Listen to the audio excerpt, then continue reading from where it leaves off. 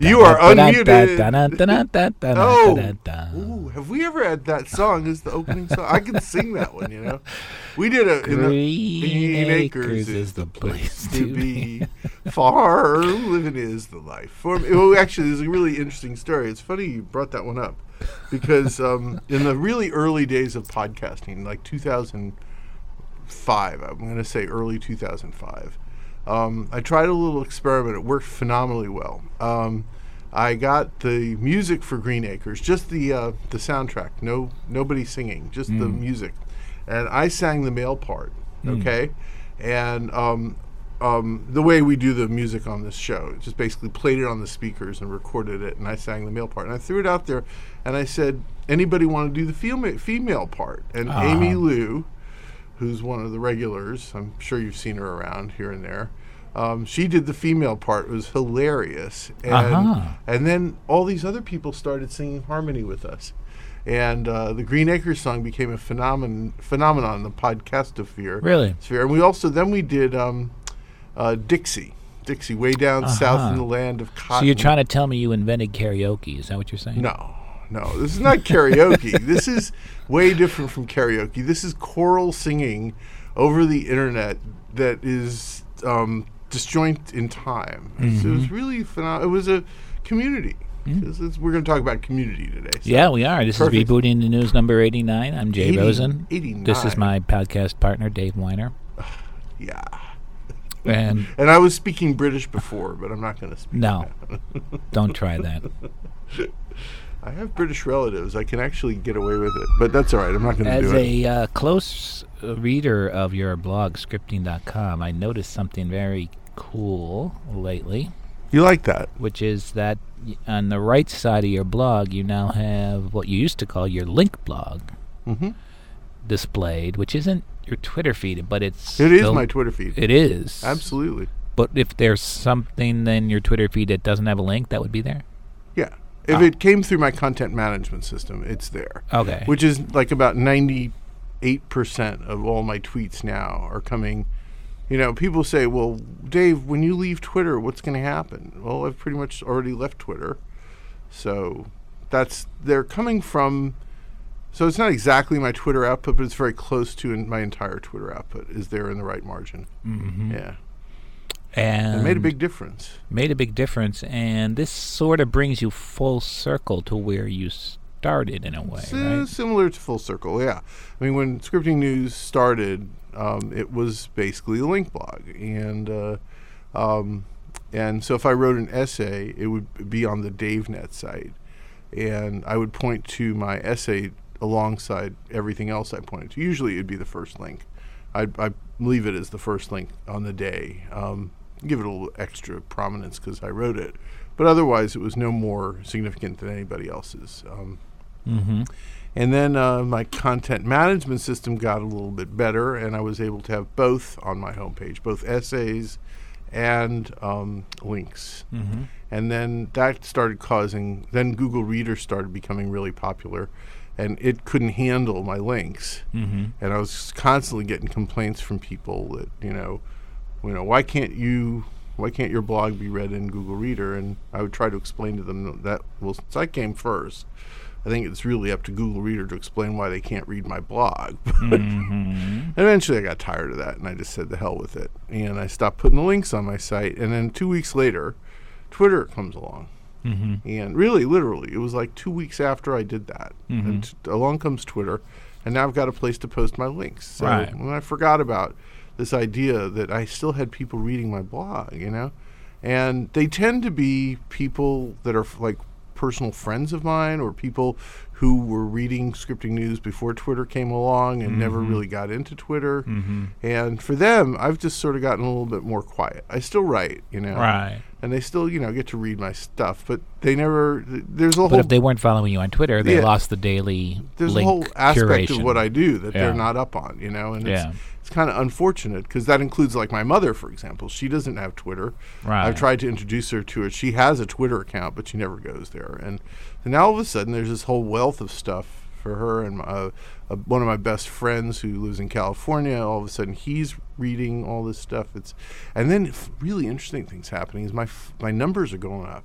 It's like 25% more just as a result of having Now, I know done what that. people are going to say. They're going to say, well, a lot of blogs have their Twitter feed installed on the right side. Yeah. What's the difference? Well, this isn't coming from Twitter.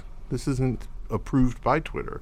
It's this not an is- application that interfaces with Twitter. Not at all. It's coming straight out of my CMS. Mm-hmm. It has nothing to do with Twitter, and that's going to be like important because Twitter is sort of hacking off limbs, trying to find a business model in there somewhere. Mm-hmm. Sort of like they have. I just imagine them having these meetings where they're sitting around saying, "I think there's a business model here. Let's put some ads." On They this." gave up on the dick bar.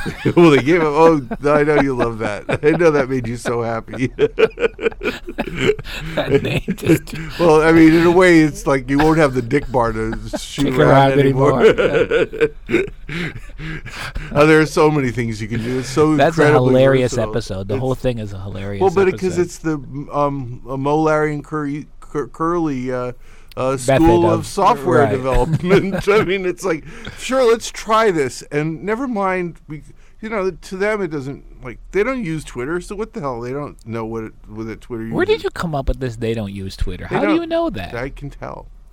You can tell. Believe me, this is what I do for a living. I mean, I've been doing this for 30 years, Jay, and I know when people who develop their products don't use their own product. You can totally tell. They do boneheaded things like dick bars. I mean, all you have to do with the dick bar is sit down with it for like 5 minutes and realize that nobody tried the damn thing out before they did it. Because when you click on the keywords and stuff like that, it gets you to spam. Mm-hmm. It's like not getting you anything anybody ever would in their right mind want to see. Right. So if the engineers, now maybe the engineers working on it use Twitter, but nobody listens to them, okay? I pity the poor guy who wrote Tweety, which is the software they had to put in, because that guy really, believe me, he uses Twitter. And he probably, said, over my dead body, and they said, fine, we'll hire somebody else to do it or something like that. This is how Silicon Valley companies operate, And no, Dick Costolo does not use Twitter. He really does not. You and I use Twitter a lot more than he does. Have been using it a lot more intensively. We think about it a lot more. And I don't have, I can't give you the stats on this, but it's just as plain as the nose on your face. That They should have a users council.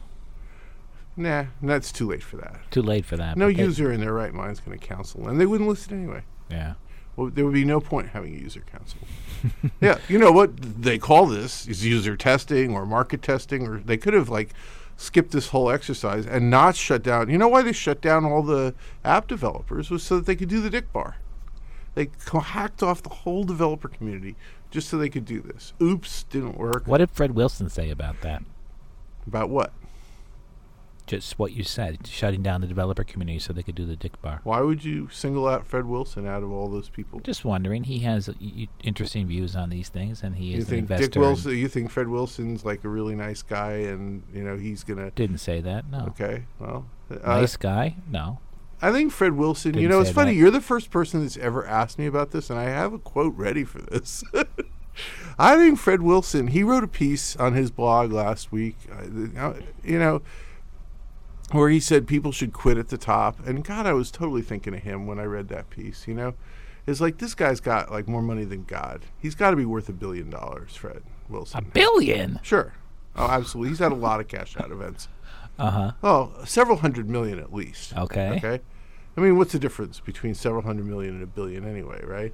True. Not a whole lot of difference. You and I will never know that, right? But No. but we can see. You don't have to know. You can extrapolate. But Well, so why go down with this thing? I mean, this is really, screwing up his reputation for being a nice guy.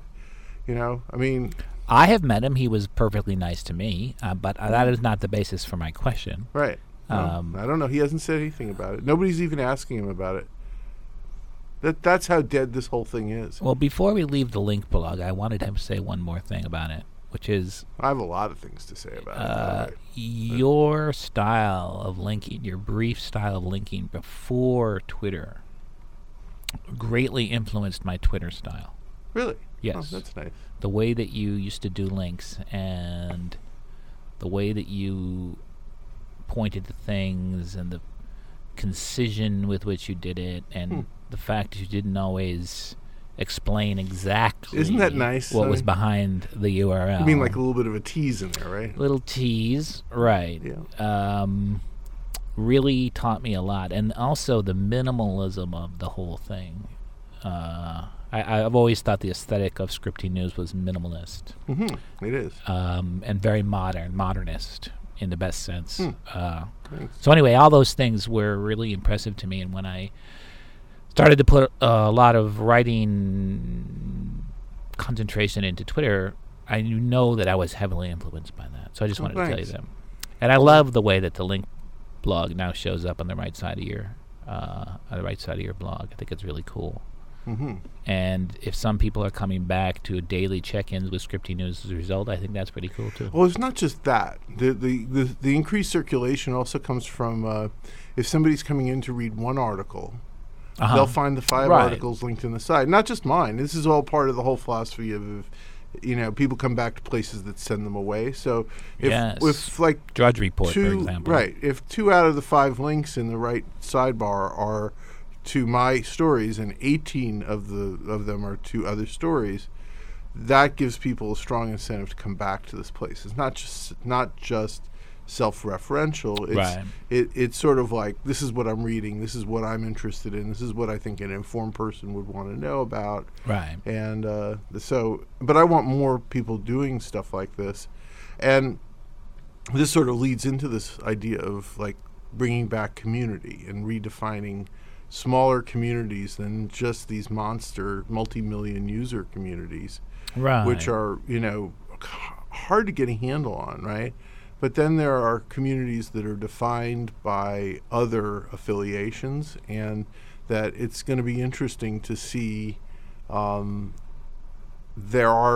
a move towards that, actually. In fact, just in the news today about the Engadget team showing up at SB I was Nation. very interested in that news. Me too. Yeah. Really interested. I've met the CEO of SB Nation, and I've talked with him a little bit about the back end CMS that he uses, and I don't understand it all. But I'm up on it now. Tell me about it. Well, first of all, they got a little publicity for it today because that's what Josh Topolsky said in his blog post. And it's funny. This is like Church of the Savvy applied to technology very clearly. It was like all these articles written about the the movement of the people, and he mentions very, very clearly that the major reason he's moving is the content tools that they have there. Yeah, it was amazing. He said that nothing had been innovated since 2003 in the content management system at AOL. Yep, not just at AOL. It's largely in the industry. Yeah, right. And really, there hasn't been a whole lot of movement in that area, but it's just as much a part of the tech industry as anything else. Yeah, it's actually where the editorial industries and tech industry come together. Absolutely, and very close to my heart. It's where I park. Too. It's where I parked my Keister for many. My Keister's still firmly parked right there. And Keister, is that a Jewish term? It's a New York term. It's a New York term. Jay. Okay, go on. Jay, come on, you're Jewish. I am. Yeah. So you're asking me if it's a Jewish term? Thinking out loud. I think you were bar mitzvahed, weren't you? I was bar mitzvahed, Dave, at age 44. Believe it or not. Really? Yeah. Well, but I think they say better late than never, right? So I got my application in. You got me beat. I was never bar mitzvahed. Uh-huh. Yeah, I had a choice between going to Hebrew school or playing baseball. I had the same choice. That's why I didn't get bar mitzvahed when I was 13. Totally going to play baseball. Are you kidding? Right. And I had nice parents when it came to stuff like that. Well, I had my mother was working full time. My dad was nowhere to be found. So it was like up to me to go to Hebrew school on my own. And I said, screw this, man. Yeah. Well, I met your wife. I understand. I think that probably had something to do with it, right? No? She did persuade me to take a look at this. I meant that in the absolutely nicest way possible. By the way. I'm not just saying that. I actually really enjoy your family. I think they're great. Well, thank you. Yeah. I'm not going to say anything other than that. Watch it. Yeah, I know.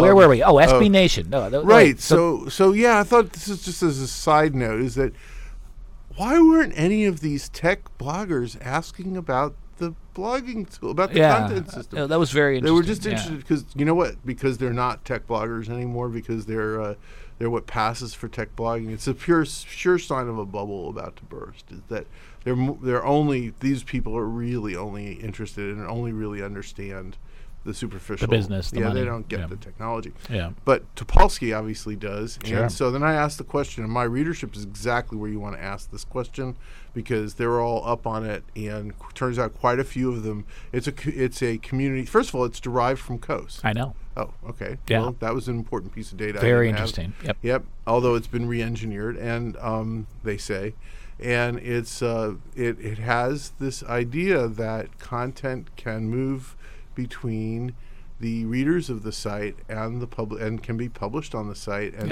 there's a line, but the line is crossed all the time. This is what we've been talking about. This is what all of these publications need to become great at. Okay, so in that sense, Topolsky's exactly right. Now I'm going to talk to their CTO tomorrow morning. I also got a reach out and they say that I'll like it because a lot of it's built on the stuff that I've been writing about. Totally. Yeah. And I'm very interested. I'll tell you why I'm interested in that site. It's a very good example, SBNation.com we're talking about, which is a sports blogging network. Now it's going to be a gadget network. Yeah. Right? It's a very good example of the blog network, which I think is a key part of the rebooted system of news. And a blog network is a lot of people who are blogging on the same system, who have their local niches and topical niches, but they share a common back end. And one of the results of that is that when there is innovation in one corner of the network, you can easily switch it to, or make it available to everybody. And the people who are building and rebuilding and developing the CMS have a lot of little laboratories to work with, because the problems that are coming from the users are the problems that they take on. Exactly. Yeah. And this is how we did blogging tools, Jay, and it's a great system. And this is how I'm doing my system now too. And mine's different. Mine's different in that I create a piece of software that you can create these communities with. It's all shrink wrapped, so that basically you click a couple of links and fill in a few forms, and boom, you've got yourself one of these communities that then you can cluster. I mean, then the question is like, well, all right, how do you do it at a human level? But the technology is very, very, very interesting. The technology and the human level interact absolutely in organic and that's ways. what you want. You want to have a really great virtual you want a really good feedback loop so that the features show up in the product, when they're needed by the users. Well, I think when you dig into SB Nation, you're going to see that. Yeah. Well, I'm looking forward to that. And also Peter Rojas, also formerly of Engadget, has a company that's doing stuff like this. Oh, yeah? Yep. And I've met with him a couple of months ago, and the story sounds very similar, as well as Stack Overflow. There are a lot of instances of this, varying sort of approaches to this idea. But when you say blog networks, I think, I was going to just interject, the New York Times ought to be a blog network. Ought to be, but it's not. It will at some point be that. I mean, it's but it's wonderful to see these guys leading the way. Now, I'm sorry. I just wanted to take this in a different direction to say that, okay, when news like this comes along, SB Nation comes out, they make a move into a different direction, all of a sudden it's going to be of interest to a lot of publishing organizations. Here we are in New York with the basically huge number of people involved in that business. We need a way to convene the best minds in the business. Let's learn about this now, okay? Share this information, and then periodically when something new comes along, do it again and do it again and do it again. A venue, a forum within which sort of a community of communities in a way. So because these guys are very anxious. These SB Nation guys are very happy to tell their story. Yes. They absolutely want everybody to know what they're doing. So where's the space where they would logically do that? Well, that's why they're jumping on this. When I put this post up, said, I want to know about this, they were waiting for somebody to ask the question. Yeah. Now, that nobody should be waiting for anybody to ask that question. Mm-hmm. We should have that venue where the question gets asked frequently of many people. What would you call this space? I don't really know. I mean, I don't know that universities have ever really. I guess they do it in the oil industry, for example. I went to college in Louisiana, where the oil industry is very big, and they used to have symposiums at Tulane where, the engineering school would host this, and people from the oil and various different components would come and talk. I guess it's not that uncommon. We just don't do it in this intersection that's defined by what we do on this podcast. The Rebooting the News angle is not one that you're going to find it. It's I don't know. It's a missing piece. I wonder how you react to that. I mean, how do you feel about that? Do you think that would be? I think it's harder to create that than it looks. Mm-hmm. It's easy to identify the need for it. Mm-hmm. What's hard about it? It's hard to get people to commit to something regularly. Yeah, I know. Even though it's in their interests, even though you hit the topic correctly, it's the very thing that brings all the same people to New York is what prevents something like that from emerging in New York, because then people are busy. There's so many other things, so many competing events, competing groups. All right, and not to say it can't happen.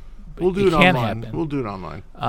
But it's just very hard. In fact, one of the paradoxes of being at NYU is because you are in the media capital world, you can get so many great people, right, to come. And not just in media, but same thing would be true in film, in finance, in international work. And you can program events here with some world-class person, and 10 people will show up because there's also world-class jazz that night, and world-class drinking in the East Village, and it's just. Do you know the East Village is the number one neighborhood for drinking? Yes, for bars. Yeah. Yeah. This is where, of course, I'm not really a drinker, so this is me neither. Why did I put myself? It's like, well, what's wrong with this picture? Yeah. Well, you certainly get to hear them, though. They make a lot of noise.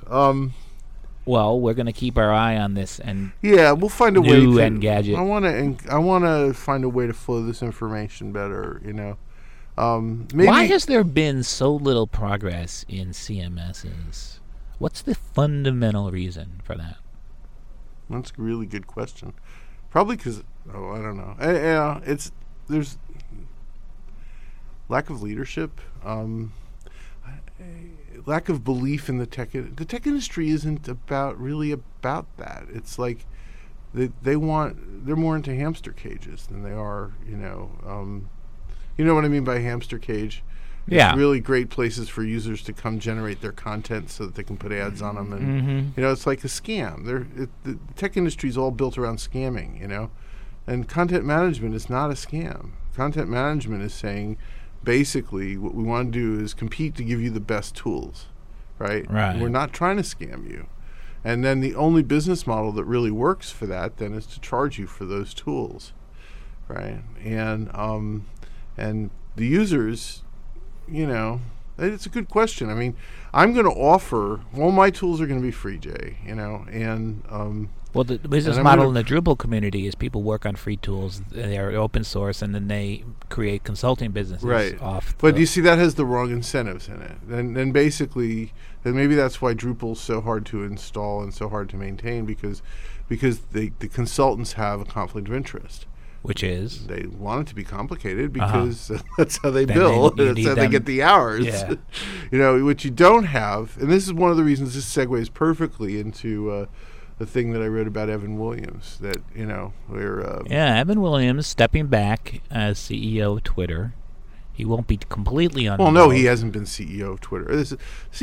I don't think Twitter actually has a CEO, to be honest. But well, he had that title for a while. He certainly had the title for a while, yeah. And he's de-emphasizing his involvement in the company overall.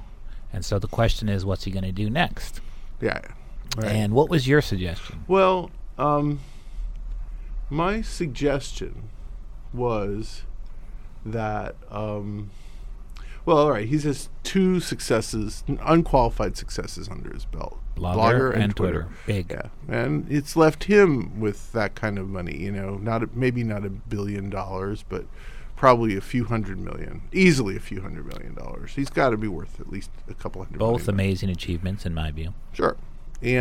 But money certainly logically can't really be the motivator. I mean, it's really hard to imagine that that it would be. Maybe it is. Maybe these are just putting these ideas out there for anybody. But the thought is that one could create software without even thinking in terms of making any money from it, and that would lead you to a different place. Mm-hmm. For example, you could say, okay, let's make the world-class content management system without thinking about a business model. No business model. All I'm going to do is just concentrate on making the very best thing that I can make, do lots of user testing, refine it, iterate, lots of new versions, and no conflicts of interest because I'm not making any money off consulting or contracting, and right. So it's going to be really easy and very powerful.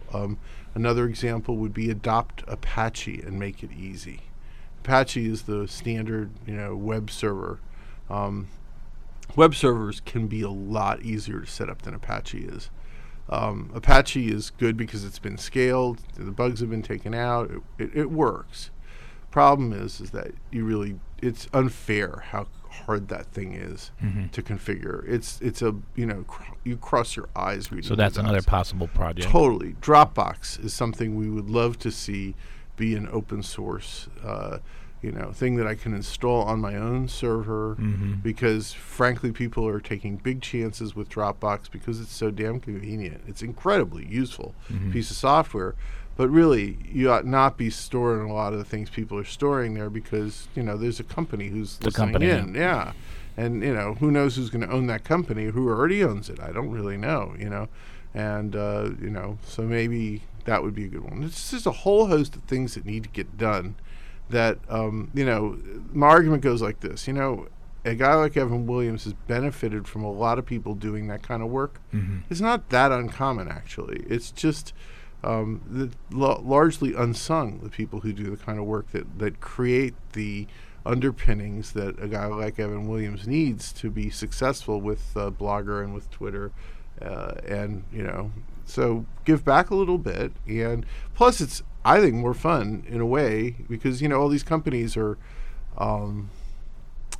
it's a challenge. Yeah. Well, they're postponing. They're acquiring a business model, like Twitter. Who knows if they actually ever will find a business model? Right? We don't know. We don't know. Well, what about disclaiming the business model altogether and say, "Oh, we're never going to find a business model"? Maybe you can get like even richer doing that. It's quite possible. The world's that crazy, But I wanted to put that out there because I've tried to say this to the VCs a number of times that this is sort of the bug in their formula is that there's no pure research in this industry ever gets funded.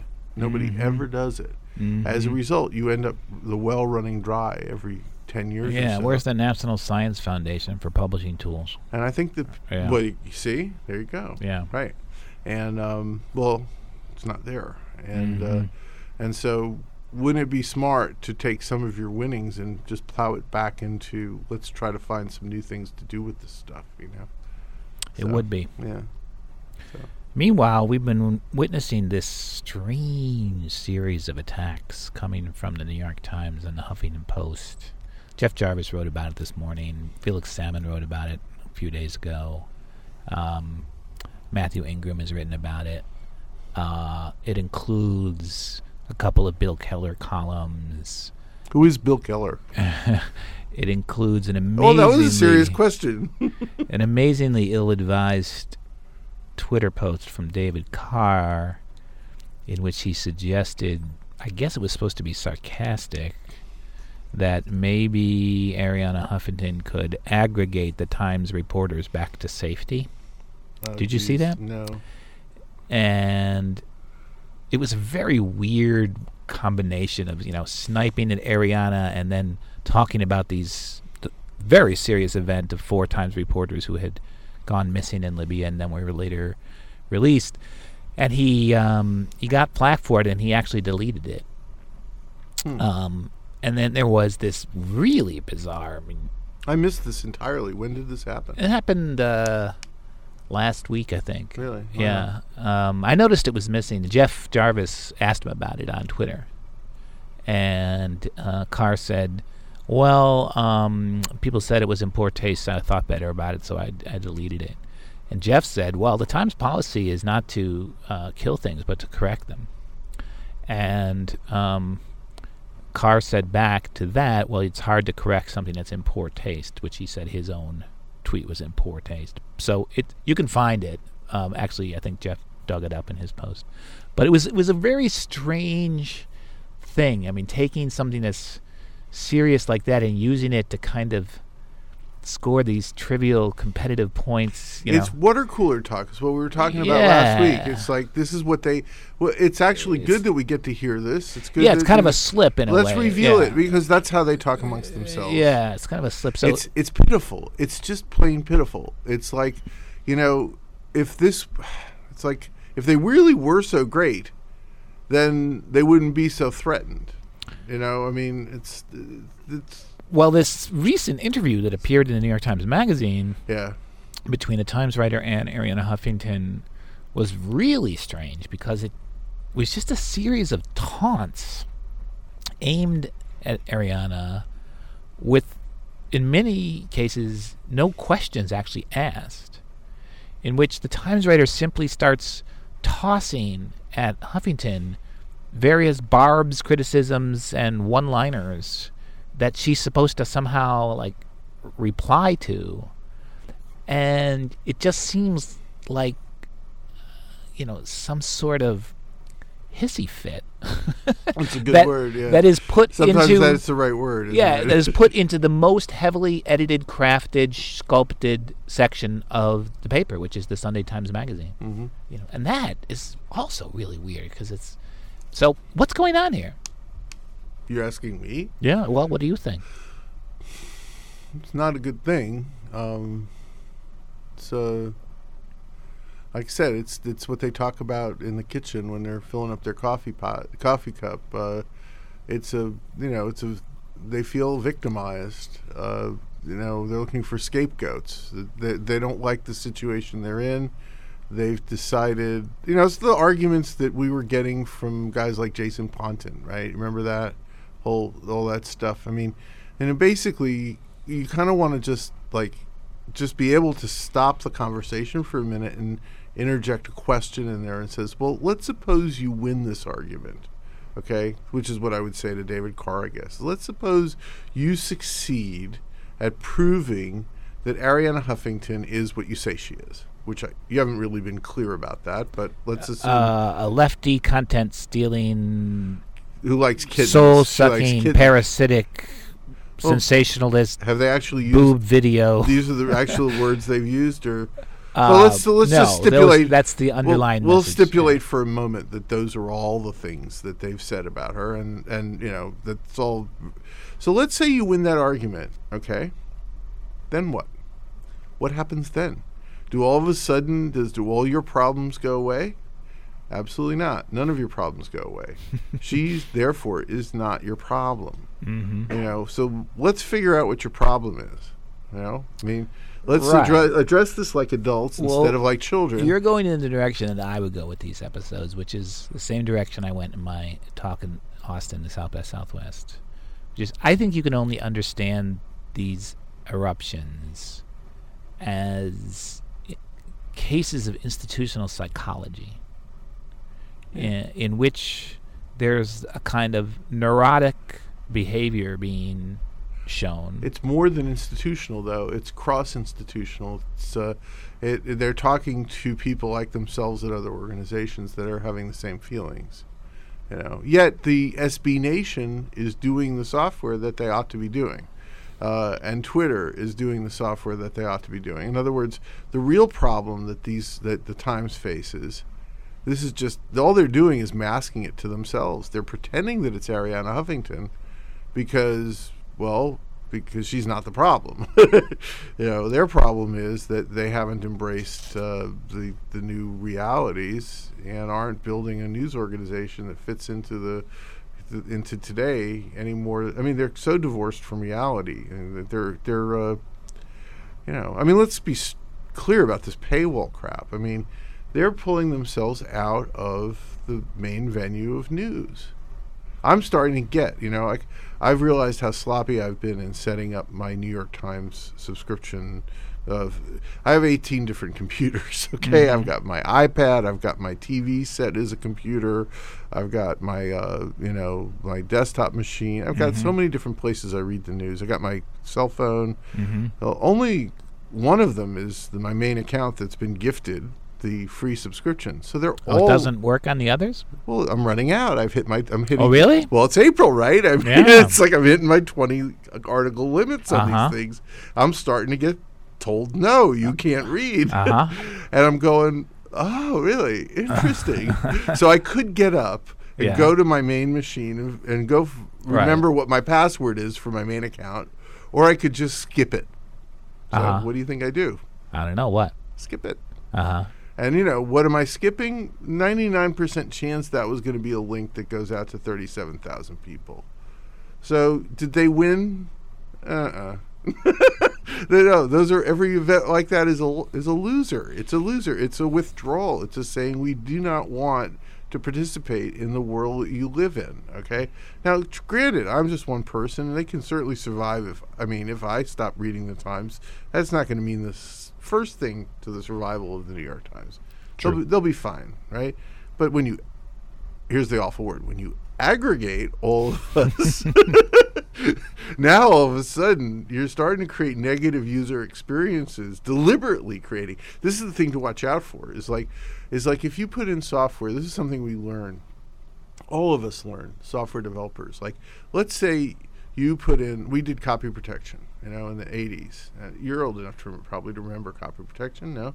It was like you put a little bad block on the disk, and it has to be bad in a specific way. And if it's not bad that way, don't boot, okay? And, so this was like an experiment in trying to deprive people of using the software, but being so good about it that you would only deprive the people that were not entitled to use it and never deprive somebody who wasn't entitled. Mm-hmm. In fact, it would always turn out the opposite. You would always be depriving people that were entitled to use it, and the people who weren't entitled to were always going to be able to get through it. Mm-hmm. So it was a really bad idea. But then there are worse ideas, like, don't ever put a command in your program that you invoke when you think somebody's just, doing something bad that destroys their data, because sooner or later that is going to execute by accident. Sounds like a bad idea. Everybody gets caught in it. Everybody does it. The Times is doing it now. They did it once before, by the way, too. They had that Time Select thing, paywall. Right. Worked out so well that they canceled it, right? Well, they made their targets, but they discovered that they could do better with an open system. That was their spin. No, I think that's what happened. Made their targets. Well, they had certain targets. You don't know what happened there, okay? We don't know, and nor do they know, because I remember it a little bit differently, is that this is when the political blogosphere was booting up, was right while they were doing this, okay? And they gave the biggest gift to the Andrew Sullivans and the Koses and the Josh Marshalls of the world. They said, we're not going to compete with you while you're getting born. All the opinion people on the Times were behind this paywall. You couldn't read them. Well, they definitely suffered a loss of influence in their opinion. That's right. And they allowed a big competitor to boot up. Instead, they could have gone the other way. Blogosphere was booting up before that. But that's what I'm saying. But it's like The Guardian all of a sudden, okay, last week The Guardian announces they're going to have a U.S. edition, right? Yes. You heard about that. Oh, sure. Do you think there was any accident that was the same week? No. Of course it wasn't. No. So you create opportunities for your competitors. That doesn't show up on your balance sheet right away. Right. Well, they're very convinced that this is the right way to go. And I think part of the explanation for this strange series of attacks is that it comes on the heels of the paywall and the anticipated criticism of that. But I also think something else is going on here, Dave, which is when traditional journalists or the legacy media people talk about aggregation, there is a fundamental lack of empathy for the users involved. They're not looking at it from the user's point of view. Correct. The fact that on the web, each page is equidistant from every other page and from every user is not in their calculations. They're thinking about it completely from the producer's point of view. Mm-hmm. And they're looking at the users as kind of almost an appendage of the producers. Yep. Instead of saying to themselves, how do you serve users in a world with an unlimited number of sources? Mm-hmm. Because if you started there, you would see that aggregation is useful. It's serving users. Totally. And if you don't do that, you're actually saying to users, we're just going to let you flounder in a sea of information. Mm-hmm. Yeah, the message of that is that 90% of what's in a New York Times article isn't important to the reader. It's the 10% that they get through Huffington is what some of them want. I personally, if an article is interesting, I'll read the whole thing on the Times. So I'm like not. Me too, of course I do. never read Huffington Post. Huffington, the only times I've ever read Huffington Post articles is when it's original reporting from Huffington Post. Yeah. I never read their aggregated articles. I always read the Times originals. I sometimes see things that I want to read at the Huffington Post, and I click through. I never do. I don't see people pushing links to Huffington articles either on Twitter. You mean original articles or? No, the original articles is a whole different story. Yeah. They sometimes have very good articles that aren't in No, the I don't see Times. I don't see people pushing links to aggregated material at the Huffington Post. You know, in the tech industry, at its best, when people aren't trying to sue each other out of business, what happens is when somebody starts doing something that you don't like, you know, but they're gaining traction in the market, the thing you do is you compete with them. Yeah. But, You know? But is that what the news industry did with Zeit? With what? Zeit? What's Zeit? Zite? You missed this? Uh-uh. A bunch of news companies sent a warning letter to a service called Zeit, Zite, which is like Flipboard that displays your links, magazine style, on the iPad. And it was gaining some traction, although it was still very tiny user base. And a whole bunch of big news providers. The Times did not join them, but like Washington Post, AP, a whole bunch of others sent them a warning letter saying that you're violating copyright. And rather than try to look at what was good about this application or create a personalized news sharing system themselves that would be better, they're threatening to sue them. You know, I'm missing an important piece of data. Are they doing what readability does? Are they basically taking the text of the article and stripping out everything else that was in there? There is some ad stripping going on, and Well, I think it's RSS based. Well, I kind of understand what they're doing then. I mean, you know, Well, I'm not saying they have a strong legal see, case. maybe we ought to have a show one of these times where we go through all the things in which I think that where I'm conservative and agree with the publishing industry. Well, maybe this is one. It might be. I mean, sometimes, and I'm a believer in copyright. I mean, if they don't want, I'm a believer in copyright. If they don't want their content used in a certain way, then you have to respect that. It's plain and simple. It's just the way it is, you know, and it's just being fair. However, I don't think a link is that. You know, a link isn't your property. A link to, you know, it's not just a link. I hear you. I understand, and that's why I might definitely side with them. Yeah. I talked with Rich Ziotti, a guy who runs Readability, before they launched, well in advance of their launch of their program where they're trying to get royalties from, you know, trying to create a royalty pool, right, where users pay them money voluntarily. It's kind of weird. They pay Readability money voluntarily, a subscription, which Readability then will distribute to the publishers based on frequency of their articles being read. Yeah, there's another service like that. Kachingle is similar. I told him, Yeah. I said, you know what's going to happen is the first time you try to deliver a check to the New York Times, they're going to sue your ass. Right. Because they're going to be very offended by you offering them money. They're going Right. to say, "Who the hell are you?" Right. You know, and that That already happened, actually, with Kachingle, I think. I kind of understand. Yeah. You know, it's like it's a little too idealistic. Uh-huh. You know, although I'll tell you something. There are sometimes, not with the New York. Why don't we go a little over, because this is starting to get interesting. So sometimes it does at the end, right? You know, that sometimes it does get to be a little bit much, but never on the Times sites. I just read it with the ads. The hell with it, you know. I don't need the ads stripped out. Their articles are very readable, although the interstitials Right. are a real problem. That if they keep pushing the envelope on that one, The LA Times is particularly bad. they with that. deserve what they get. Yeah. If they keep, it's like Salon is the worst. I mean, you know, you start reading the article, Yeah. or The Economist is terrible. You know, I said this on Twitter, and their like CTO says, "Well, we don't understand what you're talking about." I said to myself, "Do you read your own articles?" And it's like, The Economist. How could it be The Economist doing this? But Right. Well, you should check out The Case of Zeit and see what you think. yeah. I'll put the links into the show notes. Yeah, it's just sad that the discussion has to be. This is why this is my big thing. I think that they need to, at the Times especially, they need to have more than David Carr writing about media. Well, they do. They have others. He's the main voice, and he is not a thinker. He's not creative. He's not. They need somebody who's really, really thinking about, not negatively about the context of 2011, but is super excited about it. You know, we've been through this. I think I've said this. Well, so they have many Nick times. Bilton, who's Not what I'm thinking about. excited about the future. I think Yeah. David Carr's a brilliant stylist.